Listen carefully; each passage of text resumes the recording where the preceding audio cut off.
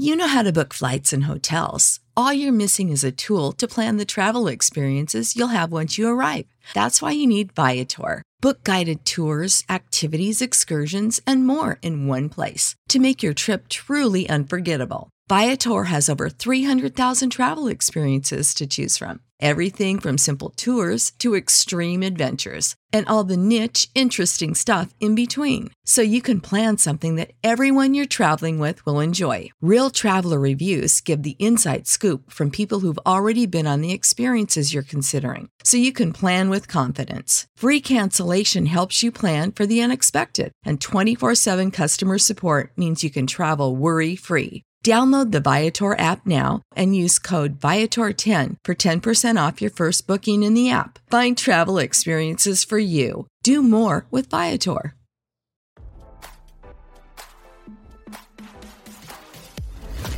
Why scroll your feed when you can get the latest celeb news with your eyes closed? Here's fresh intelligence first to start your day. Dwyane Wade has fired back at his ex-wife Zaya Funch's suggestion that he and others were pressuring their 15-year-old trans daughter Zaya to move forward with legally changing her gender and name, RadarOnline.com has learned.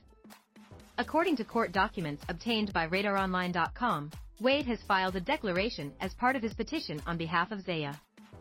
As we previously reported, Wade filed court documents asking for Zion Malachi Aramis Wade's name to be changed to Zaya Malachi Aramis Wade. Further, he wanted the child's gender to be listed as female. Zaya told the world she was transgender in 2020. Wade and his wife Gabrielle Union have publicly supported the teen. In court documents, Wade said he had the full authority to make decisions on behalf of Zaya per a 2011 court order from their bitter divorce. The ex-NBA star was awarded full custody of his two sons. However, weeks after Wade filed his petition, Funches objected to the gender and name change. She accused Wade of violating their custody agreement by not communicating with her about the matter. She suggested Wade may be pressuring our child to move forward with the name and gender change in order to capitalize on the financial opportunities that he has received from companies. Funches pointed to an April 2022 meeting where she claimed Wade told her that a lot of money had been already made and that additional money will be made in relation to our child's name and gender issue. Now, in a new filing, Wade addressed the accusations and once again asks the court to approve the petition. He writes, Zaya has identified as Zaya since she was 12 years old, and she now wants to legally and officially change her name and gender to conform with how she identifies. I believe it is in Zaya's best interest for her official documents to reflect who she is and how she sees herself, both in terms of her name and gender.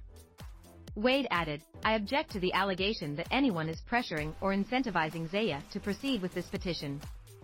I further object to any allegations that suggests this petition was motivated by financial gain or the pursuit of fame. The parties argued their case before a judge who took the matter under advisement. No ruling has been made as of yet.